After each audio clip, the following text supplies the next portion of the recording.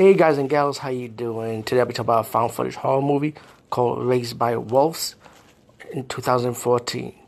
And the movie's about this story about this cult leader, kind of like Jim Jones, goes to a reservation and hired these, not hired, excuse me, they recruited these young children, teenagers to be part of his cult.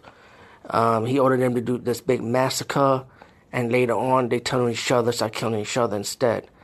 After that, now after many years later, you got a bunch of skateboarders, and they talk about they want to hang out somewhere, and one of the kids said, "Let's go to this place," which is the reservation ran by this former cult leader that died years ago. So once they got into the house, stuff started happening.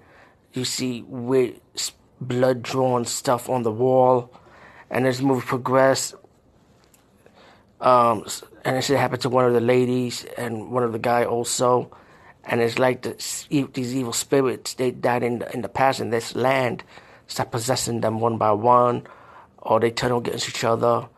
And the movie is, I mean the acting was good, and the movie just kept me intrigued because I did like the story, which is nothing new to the story, which is like pretty much like a Charles Manson / Jim Jones, based on their life in a way when you think about it. It's like based on them, but put into this one character, which the ghost of the lead cult leader is still around, and he's the one causing the haunting with the other evil spirits around. It was always pretty obvious, and these kids will have to try and survive in this land and trying to work together to escape. But there's just so many stupid decisions, like any other horror movies, and like I say, it's nothing new, but I did find myself intrigued by the movie, enjoying it anyway. And even though the end of it is predictable, which is pretty obvious, but Raised by Wolves, I say give this one a chance. It's nothing new, but I think you might find it a little enjoyable at least. Peace out and see you later, guys and gals.